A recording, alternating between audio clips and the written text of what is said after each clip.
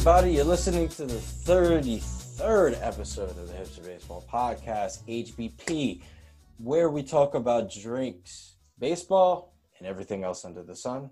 I am DeCarlo Calloway, alongside Dorian. And on today's podcast, we wear a spacesuit to elementary school, watch a summer blockbuster get pulled from the theaters, consider whether no-hitters are a thing anymore, and we get crunk and represent Yo City. So, like always, we start these episodes by discussing what it is that we are drinking as we are recording these episodes. So for today, I am drinking a Pinot Noir from the Pinot Project. California Vineyard, 2019. It is getting me very, very wine wasted this evening, and I am enjoying it because it's nice, subtle, and effervescent. What are you drinking today, Dorian? Hey, DeCarlo. I actually enjoy a Pinot Noir. That's one of my favorite. That's like a nice go-to red wine. That and a Rioja from Spain. That never fails to delight me. Very, very good choices. Yeah. So enjoy your wine, and enjoy your California wine, and you're supporting American jobs. I'm supporting American jobs because I'm drinking, again, a local brewery. The beer I'm having is called Broomstick Brown Ale, and it's from a brewery called Lake Ann Brewhouse in Reston, Virginia. Reston, Virginia is about an hour west of the nation's capital, Washington, D.C. I'm going to have my little sip here first. It's a little brown here. It tastes a little bit hoppier than I actually enjoy. It's not actually an IPA, but it almost tastes like a cousin of the IPA. But anyways, I'm going to give you a quick little insight into Reston, Virginia. Everyone that listens to this podcast knows that we love space. Can I ask you something first before we go to Reston, Virginia? We are in Reston, Virginia. No, are we America? Are we an American first podcast? Because I don't know whatever it's. I don't know about that. This is not a political podcast. I'm all about building the man. Like I'm all about making sure we solidify our economy. Don't get me wrong. I just find it a very, very, very. I won't say interesting. It's not interesting. I don't know. I just thought it's nice. I wanted to illuminate that. We are supporting American economy because we live in it. We live in it, and the people that listen to it also use either Samsung or iPhones or Nokia. I don't know where I'm going with that. The point is, this is not a political podcast. This is a drinking, baseball, space, and joking around podcast. Huh? A lot of other things too. Yeah, even though we do have some political stuff in here, but. Anyways, Reston, Virginia. There's actually a cool thing in Reston, Virginia. Though our listeners know that we love space, we love outer space, we love anything to do with things outside of Earth. There are 2 elementary schools in Reston, Virginia, named after Apollo 11 astronauts. Last week in episode 32, we saluted Michael Collins, who was in the command module Columbia, while Neil Armstrong and Buzz Aldrin were walking on the lunar surface. He passed away a few weeks ago. This week, I found out that there is something called the Buzz Aldrin Elementary School in Reston, Virginia, and it opened way back in 1994. And there's another elementary school named after another Apollo 11 astronaut, Neil Armstrong, the first man who walked in space. The first man who set foot on the moon. Neil Armstrong Elementary School opened in 1986 for the 1986-1987 school year. And I thought that was pretty cool to say, and it's a shame that, actually, I think both the elementary schools' mascots are eagles, obviously, because the eagle was the mascot of the Apollo 11, of the Apollo program, or maybe it was Apollo 11. I don't know. Maybe this Broomstick Brown Ale is getting to me, but cheers to any graduate from the Buzz Aldrin Elementary School or the Neil Armstrong Elementary School. DeCarlo, did you go to any cool named elementary school? Because I went to 2, and they were just both named after the neighborhoods that they were located in. Yeah, I actually went to, for shout out to all my people in Flushing, Palmanock, DeVille, Yeah, Kew Garden Hills. I went to PS 165, Edith K. Bertram School. Used to be the Fly School when I first got there. So anybody who's from that hood knows what year what year that took place. And if I remember the story correctly, Edith K. Bertram was a local woman who was really instrumental in getting the school built in the neighborhood. And she passed away, and then they named it after her, in honor of her. So, here's to 165 reaching and teaching. DeCarlo, for those listeners who aren't that familiar with the New York City Department of Education, why does every school start with PS? What does PS mean to those listeners who didn't go to school in New York? Public school. There you go. It's true. It's funny because it's just a code name. That's really all it is. I find it like almost Soviet-like. It's like, this is public school 1. This is public school 5. This is public school 28. No, but that's the thing of government owning things. It's just, I mean, it's funny, but once you get to high school, it's different though. Like high schools don't have, they have a number associated with them, but that's only distributed through internal channels. Otherwise, it's just known by the actual name, or as it's called in New York, it's called the DBN.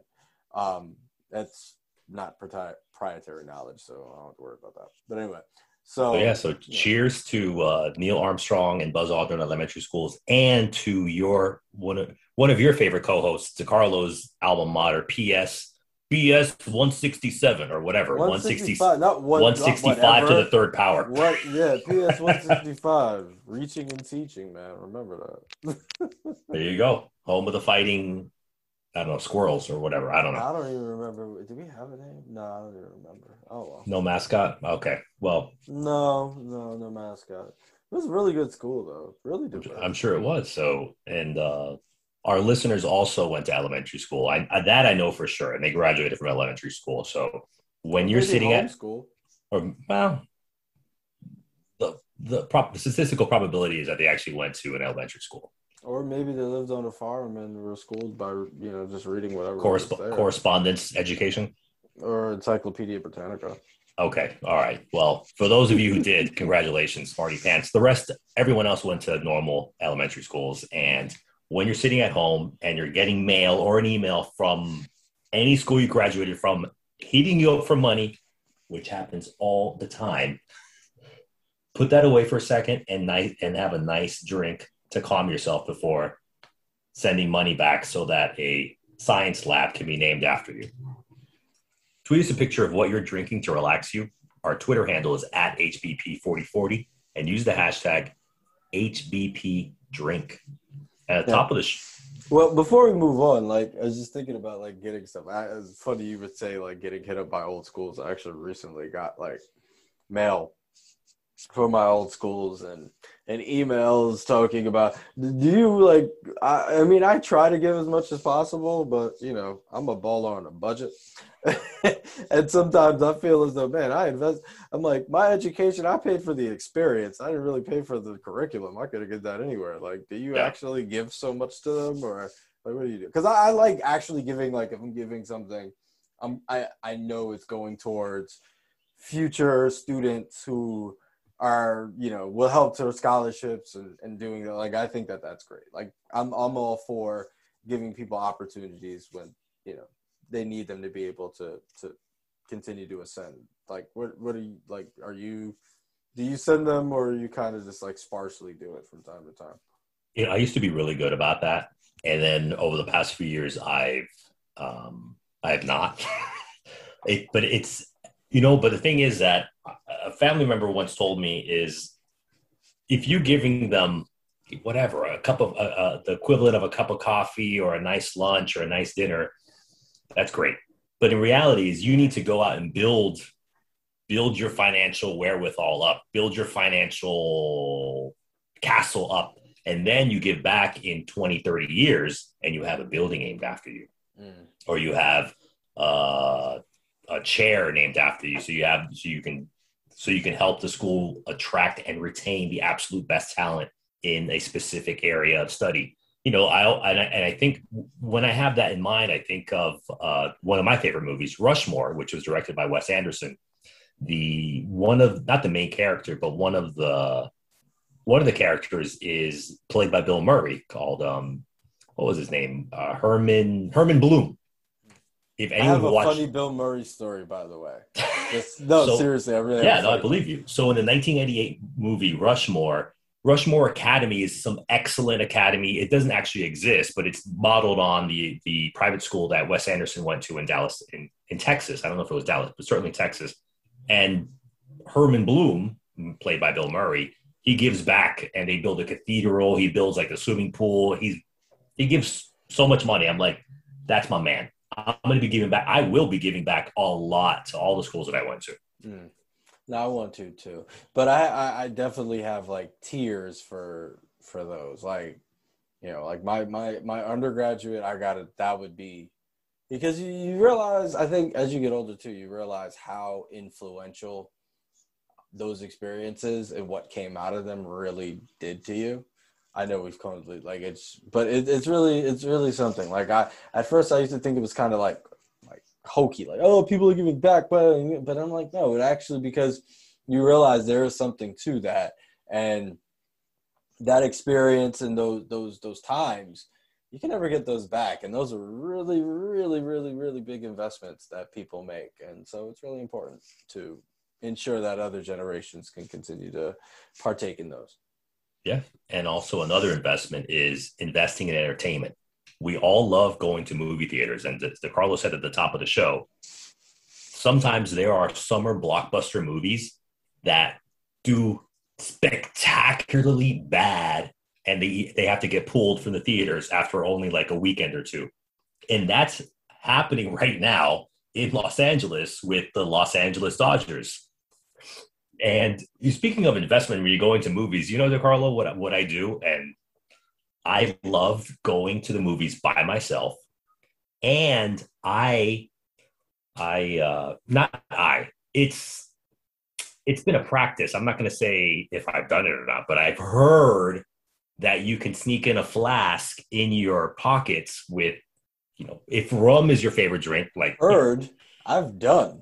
I don't want to incriminate anybody, but you could be able to sneak a flask of rum there and have your little drink, order a nice cherry, a nice cola, mix it up, and you're good to go. I've heard that people do that in movie theaters. So going back to this movie theater, the blockbuster movie that's going to get pulled, the Los Angeles Dodgers, they're the beast of Major League Baseball. They were supposed to be the hit movie of the summer. They were predicted to start to challenge the most wins in Major League Baseball history, which is held by the 1906 Chicago Cubs, hey, Sonny, and the 2001 Seattle Mariners. It's 116 wins. And the Dodgers started out on fire. They started out the seasons with 13 wins and 2 losses, ... But since that time, DeCarlo, they have lost 5 consecutive series, and they've only won 6 times and have lost 15 games. Right now, their current record is 19 wins and 17 losses. They're not playing like a team is going to break the all-time wins record of 116 wins, and they're probably not. No, that's not going to happen. But even then, Fansgraph, a great website. If you guys haven't checked it out, go check it out. Fansgraph is brilliant. They are super analytical, and they also have a podcast, which is at a much higher analytical baseball level than this one, called Effectively Wild. We love them. Fansgraph still has the Dodgers with a 94.6% playoff probability. That's how confident everyone is like, look, the Dodgers are struggling, but they're going to make it to the playoffs. It's almost impossible that they don't. And one thing that stood out for me was back on the 8th of May, there was it's not really an intercity rivalry between the Los Angeles Angels and the Los Angeles Dodgers, because the Dodgers play in the National League, the Angels play in the American League. Anaheim is nowhere near LA. Exactly. Anaheim is Orange County. But it's Orange County, yeah. We talked about this last week in episode 13 with Kurt Suzuki playing for the Los Angeles Angels. So anyways, they had a Southern California series. And on the 8th of May, the Dodgers went to Anaheim to play the Angels. The Dodgers completely stomped the Angels for the first 6 innings. They put up 13 runs. That's 1-3. They were up 13-0 going into the 6th inning. And the Dodgers completely collapsed. They allowed 11 runs over the next 2 innings. In the 6th and the 7th inning, they allowed 11 runs. The Dodgers, when I mean they held on, I mean they held on by their fingernails. They air quote won that game on the 8th of May, 14-11. It sounds like a bad high school game with like some missed field goal, some missed 2-point conversion. It's not good. And DeCarlos's boy, Dodgers pitcher Trevor Bauer, he said, quote, "I'm pissed personally. I freaking hate losing. I want to win. That's why I came here. We are not playing up to our capability right now." End quote. Yeah, nobody who's my boy would talk like that. I'm pissed. You know, whenever a sports figure says something like that, it always reminds me of, if you remember the college football coach Mike Gundy, when he coached the Oklahoma State Cowboys, he was like, you can YouTube it, people. Just look up Mike Gundy, "I'm a man." The reporters are asking him a question. They had just lost some game, and they were criticizing, his players, because he's like, and he goes, "I'm a man." Toxic masculinity, anybody? Huh? I said toxic masculinity, anybody? No, he goes, "I'm a man. Come at me. I'm 40." Because he was mad that they just lost the game, and the reporters were criticizing his football players who were like, you're 19, 20 years old. They're not professionals. I do remember that. They broadcasted that on ESPN for such a long time. It's classic. And he completely lost it, but good for him for defending his young men that play. Crying, his face got red. He's like, "These boys are like 20. Come at me, I'm a grown man. Exactly. You want to come at them, you come at me." I remember that. You're like, wow, he lost it, but then you're like, man, at first the initial reaction is, wow, like, what a fool, losing his shit. Yeah. But then in retrospect, you're like, wow, he really cared for his players. And you could see how his players probably would just throw themselves into the dirt for him. I mean, granted, they didn't have the results to show for it, but. Yeah, but that's Mike Grundy. People look that up, YouTube it. Mike Grundy, "I'm a man" on YouTube. But I don't know if Trevor Bauer had tears in his eyes, but he certainly said, "I'm pissed." And also the current general manager of the Los Angeles Dodgers, Andrew Friedman. Andrew Friedman was formerly the Tampa Bay Rays general manager from 2008 to 2014. And since then, he's been the general manager of the mighty, monstrous Los Angeles Dodgers. He said, quote, "I think the offensive slump that a number of guys are going through is part of the game and to be expected over the course of the season." End quote. So Andrew Friedman has more of a balanced approach. He's saying, look, we've had a lot of guys injured. These things happen. Trevor Bauer's on the other spectrum yelling that he's, I don't know if he was yelling, but he just said, "I'm pissed," which I thought was hilarious because it always reminds me of Mike Gundy, excuse me. And I just want to give you a couple of bullet points here of why exactly the Dodgers have almost collapsed. Like I said, they've lost, They lost 6 of they've only had 6 wins. They've had 15 losses in 21 games. It's absolutely insane. You can't even say their star because they have so many of them. 2 of their stars, right fielder Mookie Betts, the shortstop Corey Seager, they haven't been hitting. They've had terrible batting averages. Betts is hitting .257. Seager's hitting .244. These are guys who are a lot better than that. Again, it's early in the season. Secondly, the bullpen, they have blown countless leads. So the Dodgers have put themselves into win. They give the ball to the bullpen, and they just give up boatloads of run to lose games. And lastly, like Andrew Friedman, the general manager, said, they currently have 9 players on the injured list. The worst one being the right-handed pitcher, Dustin May. He messed up his elbow back on the 2nd of May, so the beginning of the month, and he requires Tommy John surgery, which is that takes 18 months to get back from. If you're lucky enough to actually recover from it. Yeah, but I mean now it's so common that so many pitchers have Tommy John surgery. And you know what? That gives me an idea. One of these days, we're going to talk about what exactly Tommy John surgery is, because even a normal baseball fan says, oh, that's terrible. He's lost for that pitcher's lost for the year to Tommy John surgery. But you don't actually know what the surgery entails. And that entails taking body parts to another body part. But we'll go into that later.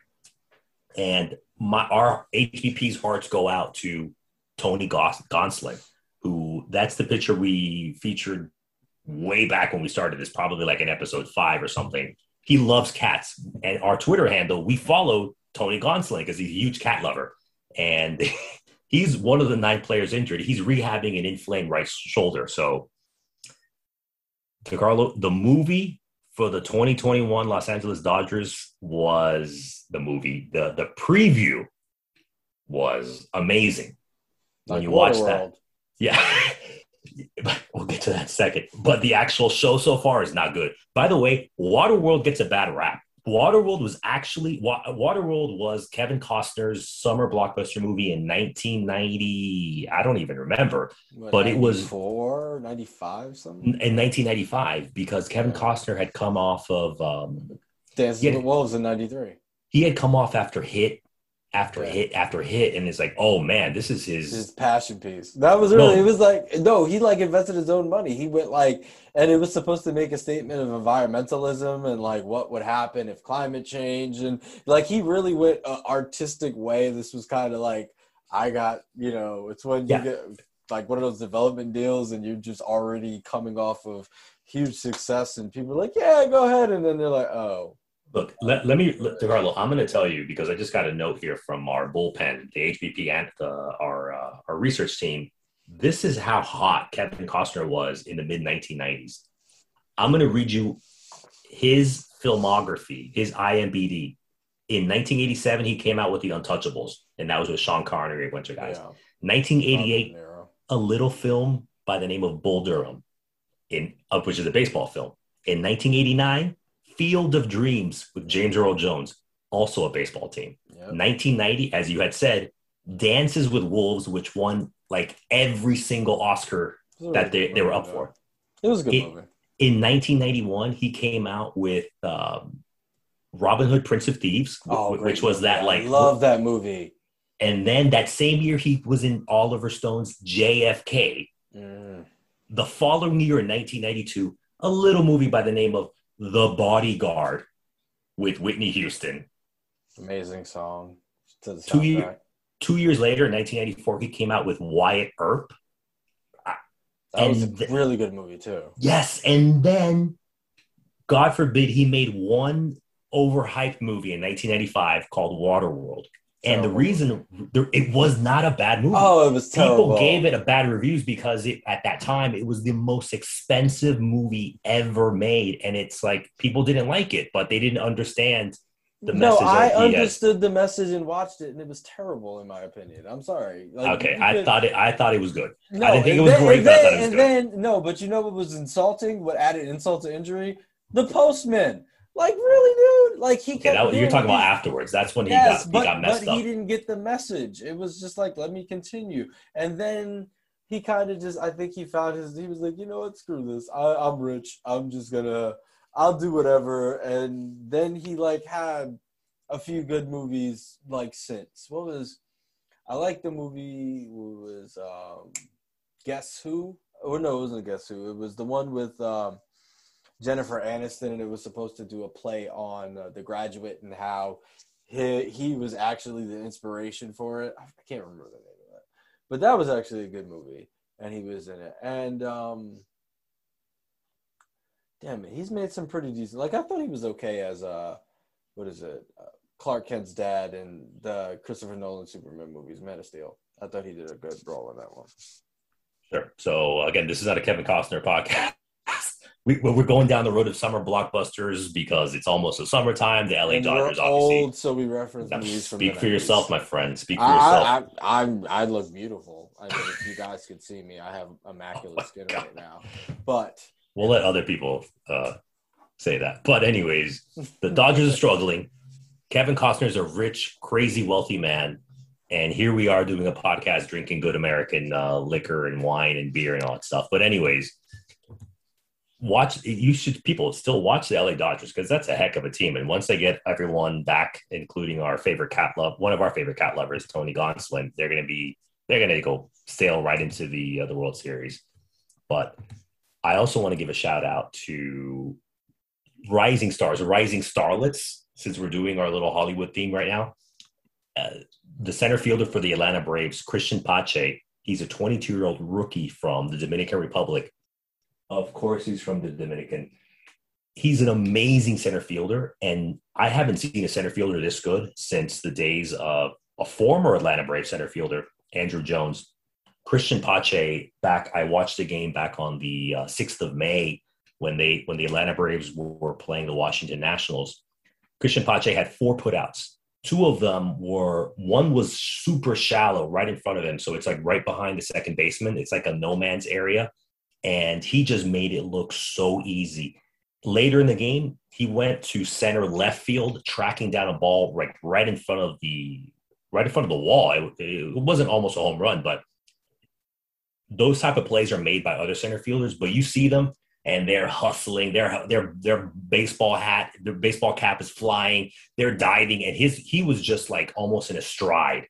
And it was his positional awareness of where the ball's going is a beautiful thing to hold. And I'm as an Atlanta Braves baseball fan, I'm very excited about Christian Pache defensively. Offensively, he's struggling. He's 22-year-old. He's a rookie. He's going to get better. Nothing to.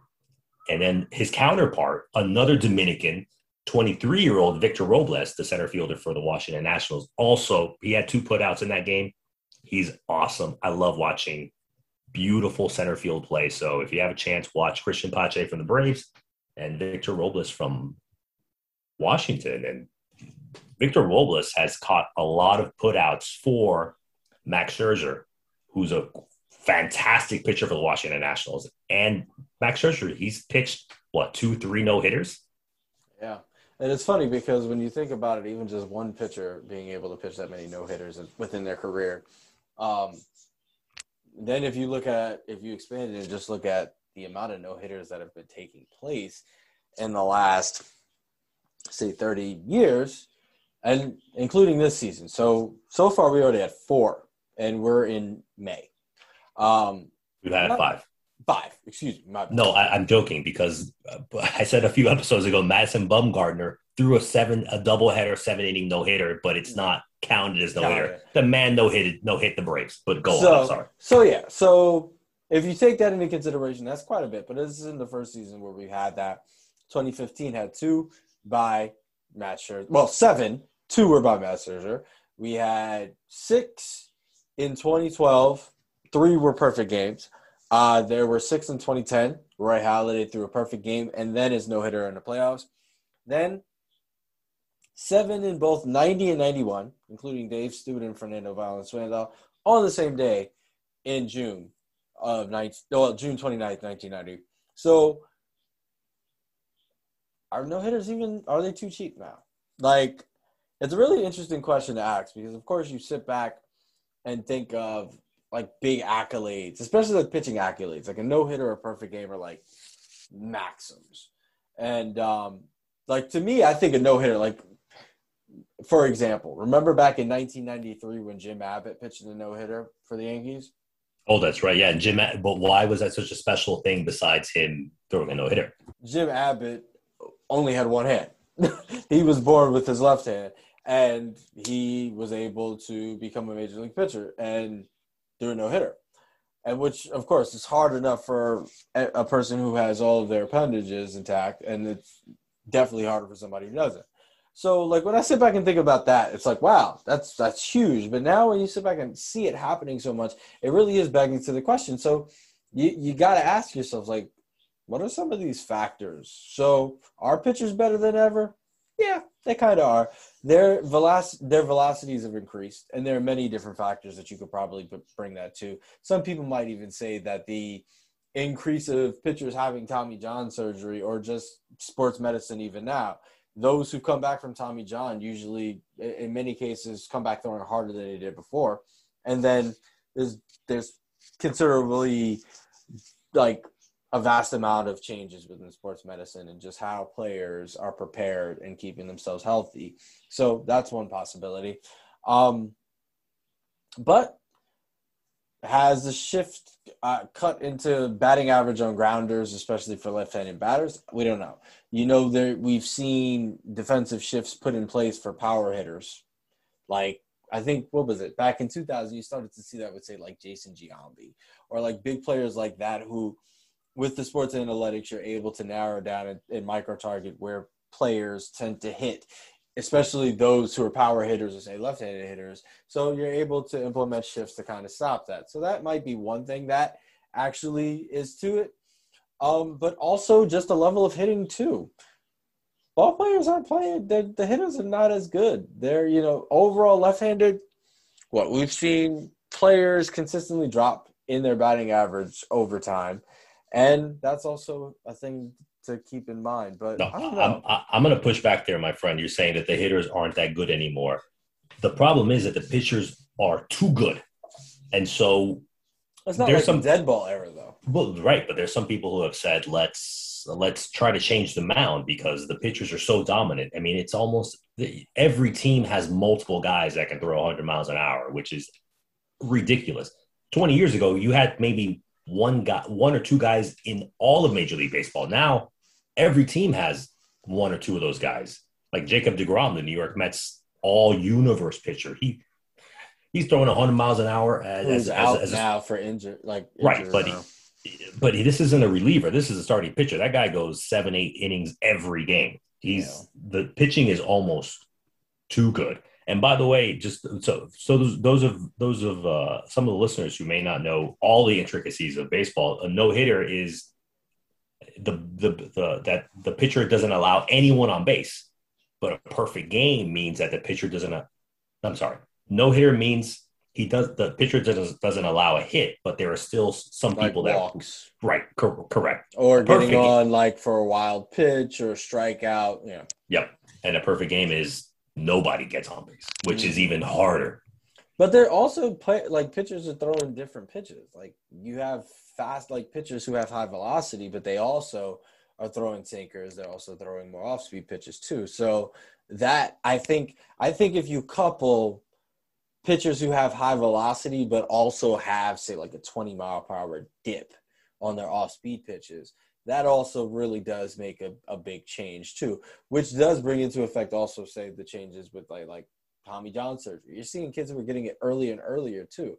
You're having people who are coming into the major leagues who've already had maybe one or two Tommy John surgeries.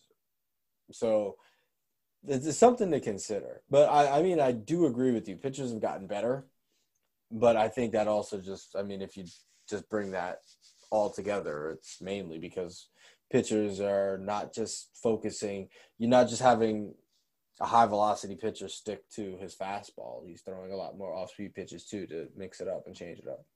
I'm gonna say this. You were saying that you were raising the question of, are no-hitters even cool anymore, is what you're trying to say. What you may have been questioning. It's the novelty of it. It's granted, I would say – I don't know, if you think back to a time when you'd go to a game and you get rained out and you know that you can go the next day and you go to a doubleheader. Like that was like, oh yeah, I got a unicorn during it.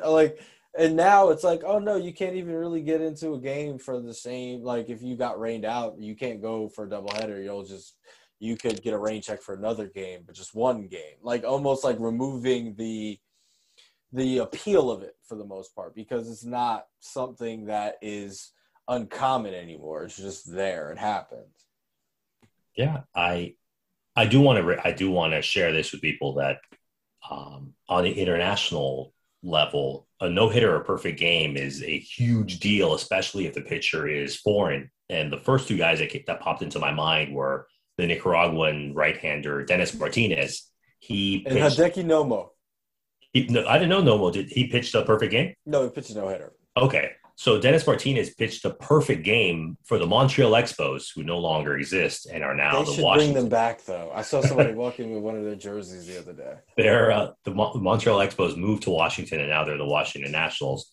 But Dennis Martinez, he was a really good pitcher and he actually held the record for most wins by a Latin pitcher for like 20 years until the big tubby guy from the New York Mets, Bartolo Colon. Bartolo Colon broke his record, but it took Colon a long time. But anyways, Dennis Martinez pitched a perfect game against the Los Angeles Dodgers, back in 1991, and that was a huge deal back in his native Nicaragua.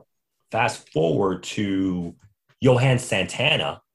He's more well known for being a phenomenal lefty with the Minnesota Twins, and but he also New York Mets. Yeah, but he also pitched for the New York Mets, and he's Venezuelan, and he threw a no-hitter against the St. Louis Cardinals back in 2000 and he threw a 2012 no-hitter with the Mets as well. Right? No, yeah, he only ever threw one no-hitter, which is a phenomenal feat. He threw it as a New York Met against the St. Louis Cardinals back in 2012, and again, it was a huge deal back in Venezuela, where he's from. So, now Johan Santana is a TV announcer with the Minnesota Twins.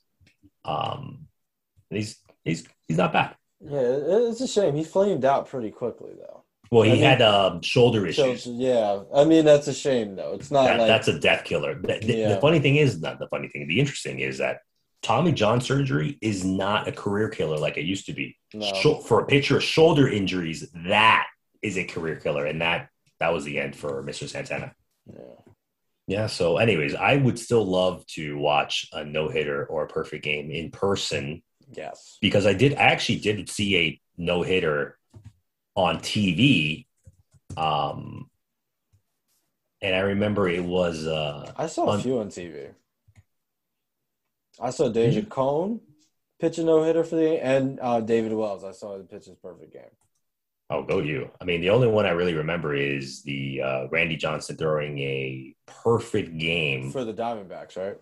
Back in 2004 against, you guessed it, the Atlanta Braves. It was very sad. It was so frustrating watching that. It was I felt embarrassed watching that. Yeah, and I remember watching that ended up turning into a one-hitter, the almost perfect game that Mike Mussina threw against the Boston Red Sox in Fenway. Oh, that must have been beautiful energy, but yeah. It was Carl Everett who broke up that perfect game. Sucked. Isn't he an announcer for ESPN now? Carl Edwards? Carl Everett. Okay, never mind. I'm also thinking about the burgers that we talked about last Carl's episode. Jr.? Yeah, maybe he's related to them. Probably not. No, Carl's Jr. and Hardee's. That's okay. Never mind. We're going to move on because we love when perfect games and no hitters are pitched by our team, but we also need perfect skin.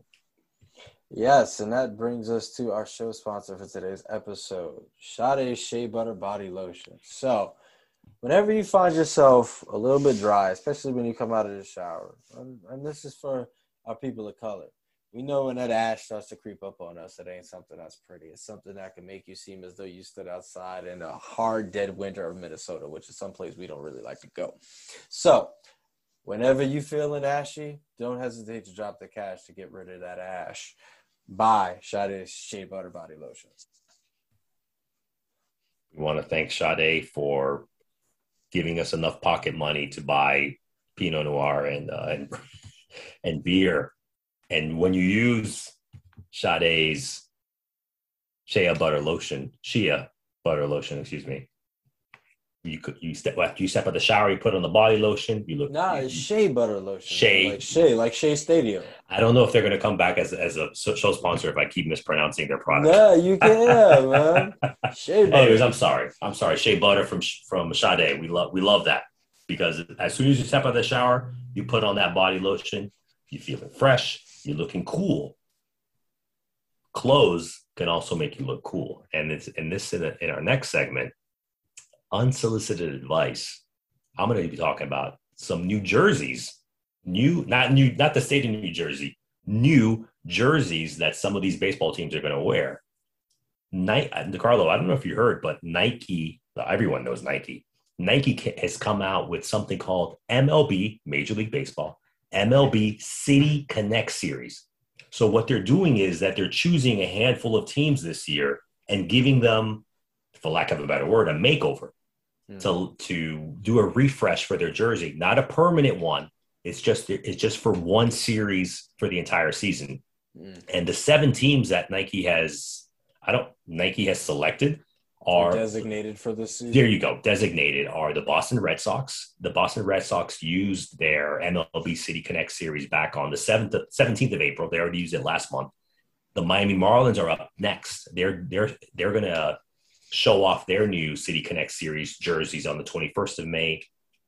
HBP's own, one of our favorite teams, the Chicago White Sox. They're also going to.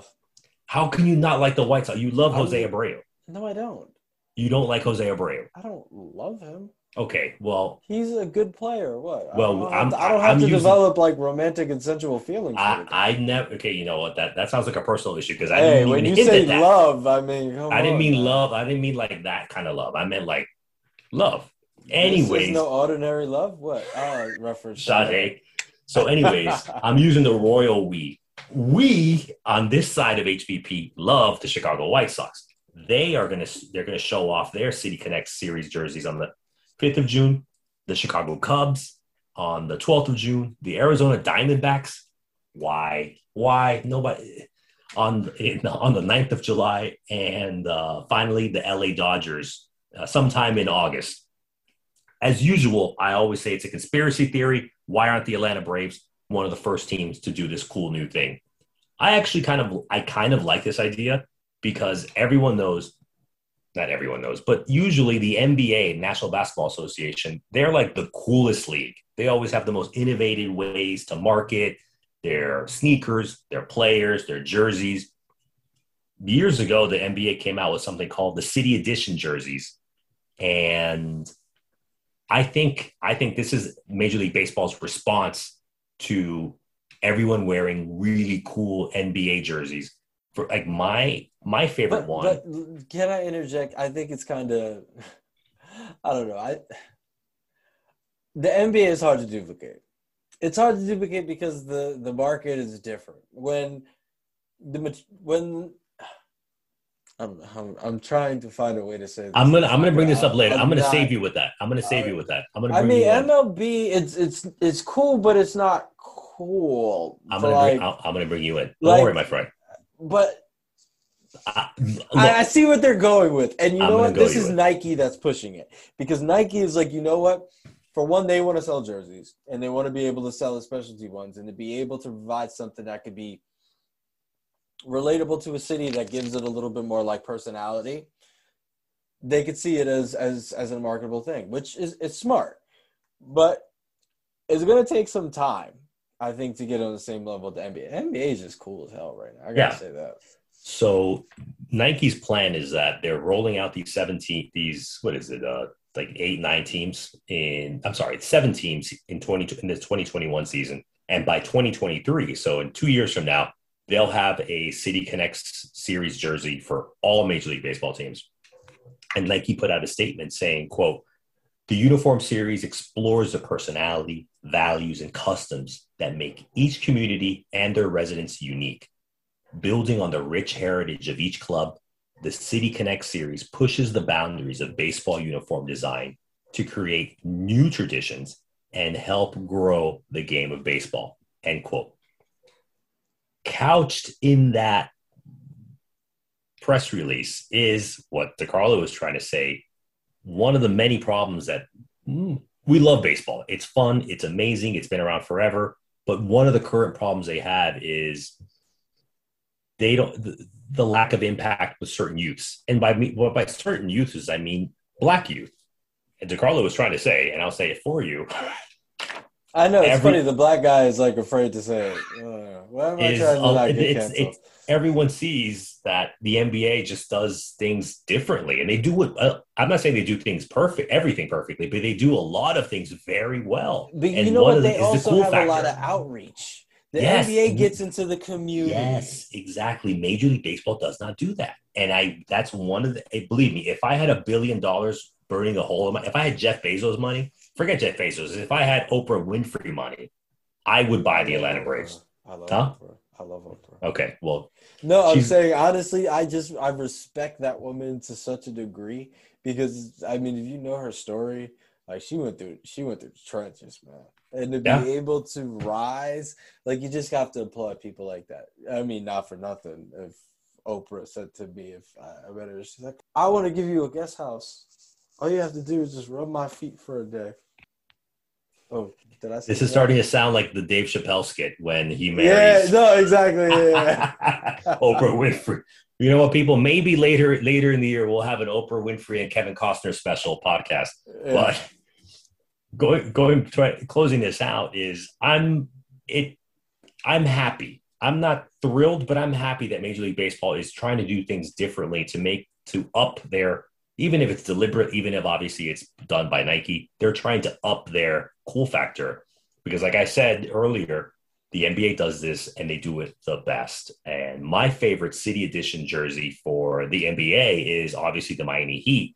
They wore, every year they change it. And so my favorite one that they've done over the past, I think it's 4 or 5 seasons that they've done it, is something called Vice Wave. And they wore it during the 2019-2020 season, which they ended up playing in the NBA Finals against the LA Dodgers, the LA Lakers. Yeah.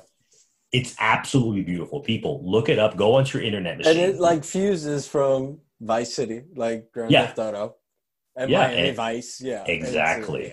And so look it up, people. It's called, just type in Miami Heat Vice Wave. It's the jersey's baby blue, one of the most beautiful colors ever created. They have the Miami script in white and the jersey number of the player in pink. It's just beautiful. You can just picture hearing our opening theme as you look at that. Then it makes even more sense. This is very true. It totally You're does. right. Yeah. But what would thrill me though, that I love that Nike you definitely know that Nike pushed this with the commissioner's office and whoever in marketing department, whoever that world runs this for Major League Baseball. But if our longtime listeners remember, way back, this is episode 33, back in episode 6, I brought up the fact that I would love for Major League Baseball teams to hire local artists to help design their championship gear if they go to the playoffs, if they win a division, if they win the World Series, or if they want to do this some kind of like city, city rep your city, like Lil Jon says. And that would really tap into what that specific city or town is about. That would thrill me. But of course, they outsource this to Nike. Nike's going to the right direction. So who brings the color of the UCLA Bruins to Boston? Right, and again, I mean that's kind of like solidifying. It's like, okay, really? It was interesting because the Boston Red Sox, again, like I said, they're the first ones to have the City Connect jersey. Their traditional colors are white and red. Nike gave them, basically, if you guys know UCLA, it's like baby blue. It's like baby blue and gold. It's like, okay. And they said something about the Boston City Marathon and Paul Revere and drunk Irish Sam Adams people. I'm joking. I have no idea. And the Miami Marlins are playing in their City Connect jerseys in like 2 weeks on this. Like I said, the 21st of May. You cannot find what that looks like yet, which I think is bad. Like, you need to be able to build up to the release of these. This should be an exciting thing. So I'm waiting to see what everyone else is going to be. I'm waiting to see what the Chicago White Sox City Connect jersey. Look it up, people. City Connect jersey. Look up the Miami Heat Vice Wave jersey. It's absolutely beautiful. And again, I wish that Major League Baseball owners would hire local artists to do work in their stadium, for their patches, for new hats, new caps, everything. It would be amazing. I love art, and I think art should be brought into sports, but that is my unsolicited advice to MLB. Slight tip of the hat for doing something different and trying to get a new segment. And it's not just, frankly, just to get like Black youth. It's just trying to get more people, because everyone wants to look fresh and cool with their body lotion and their jerseys. You know who else always looks fresh and cool, our pets. Tweet us a picture of your pet watching you get dressed. Maybe that sounds bad.